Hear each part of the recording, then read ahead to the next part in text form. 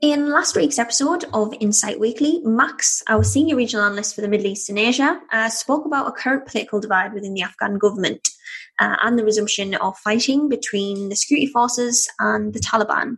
Today, we're going to actually flesh that out a little bit further and go into additional details surrounding the current situation in Afghanistan. So, Max, to start us off, would you like to perhaps give us an overview of what's currently going on in the country?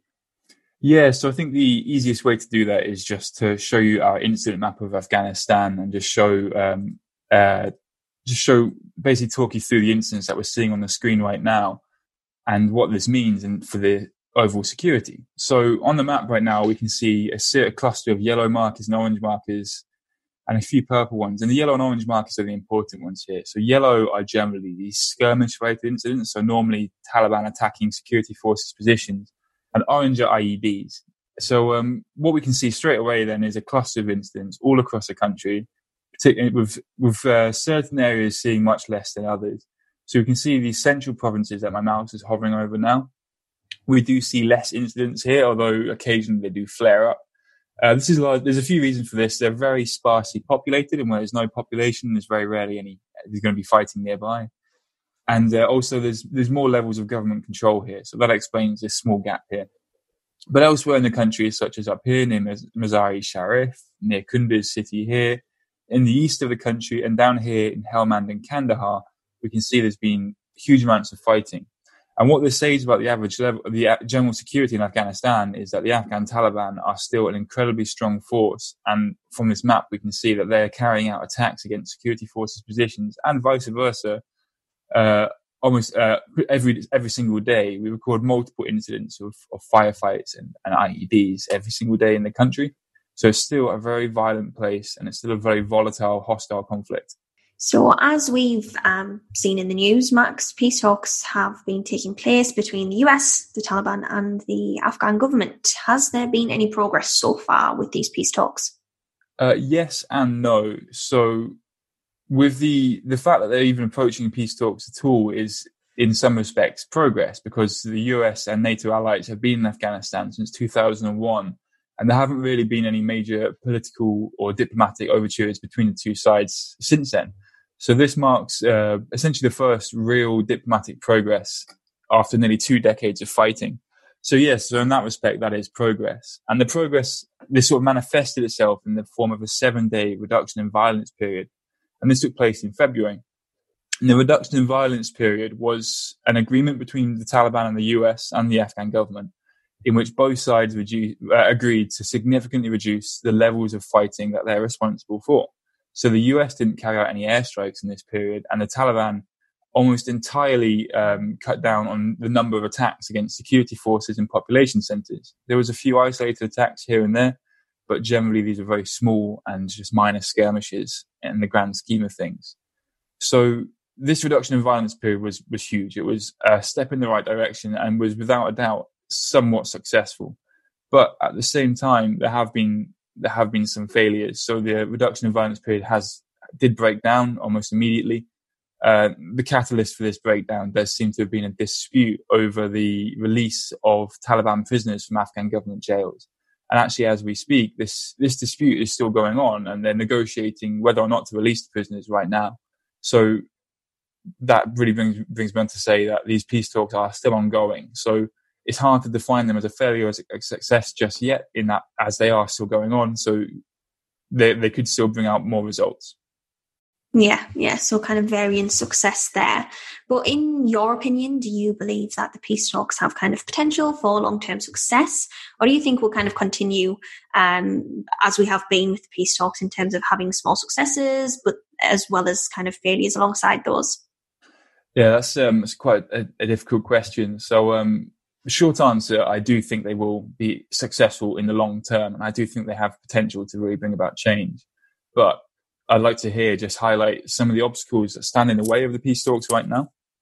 And the first of those is really significant and has really actually slipped under the radar a little bit, despite this being such a major incident, is that the split between Ashraf Ghani, the Afghan president, and Abdullah Abdullah, a major opposition politician in the Afghan parliament. So this split really has the potential to jeopardize future peace talks, because this split in the Afghan government really weakens the Afghan government's hands in talks with the Afghan Taliban. So essentially, if the Afghan government can't get its affairs in order, then it's going to really struggle to approach talks with the Taliban from a position of strength. Worth noting here that the Taliban are already approaching talks with the government from a position of strength, and that all these attacks that you can see on the map right now, particularly down here in Helmand and Kandahar, and as we said earlier, up here around Mazar-e Sharif and Kunduz, nearly all of these attacks are initiated by the Taliban. So the Taliban are far from on the back foot. They're carrying out these attacks almost at whim in areas where they have significant influence. So this split within the Afghan government just further compounds problems that the government is facing going into any future peace talks. And I do think that both sides are going to really struggle to come to an agreement here as the government struggles to deal with its own issues.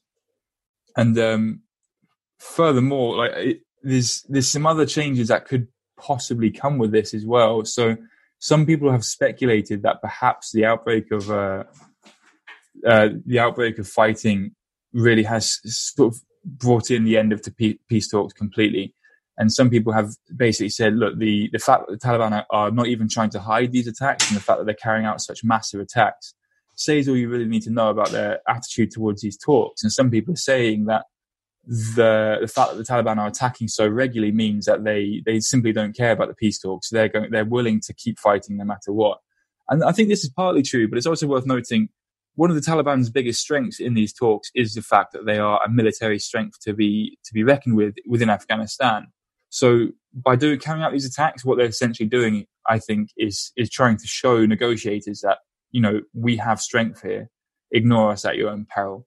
So this split within the government and this ongoing show of force, I guess, by the Taliban across the country, two factors that could really jeopardize potential peace talks. But I do think that it's been 2 decades of war now. I think there's a very significant level of weariness in the country that will really power these talks along.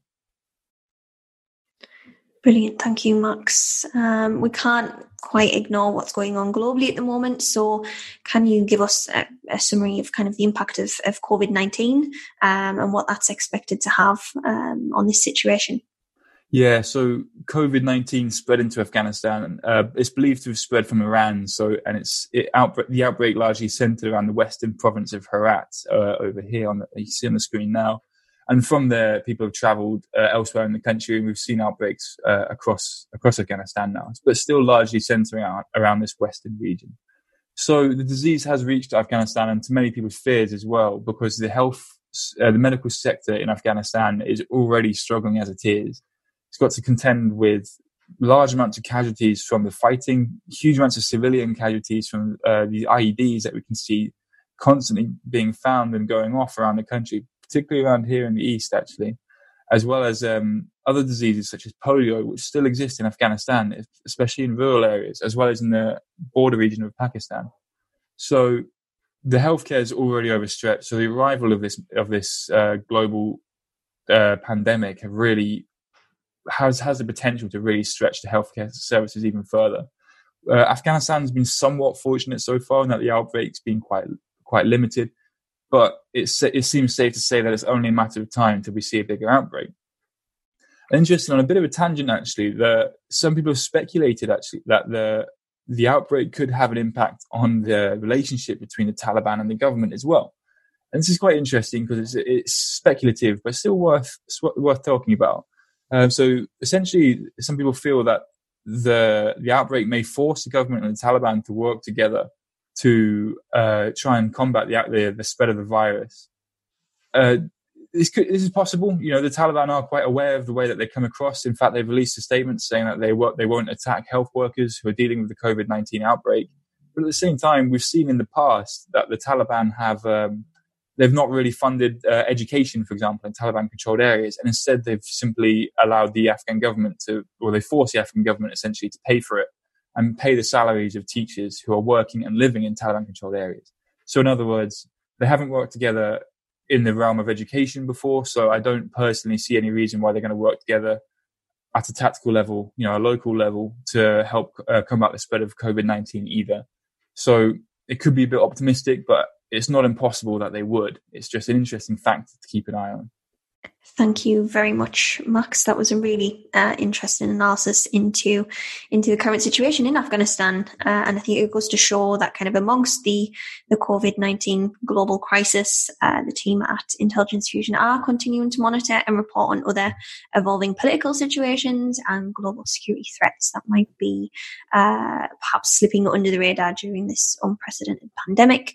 If there is anything that we can help with regards to coronavirus or kind of the global security landscape as a whole, then please don't hesitate to get in touch with the team.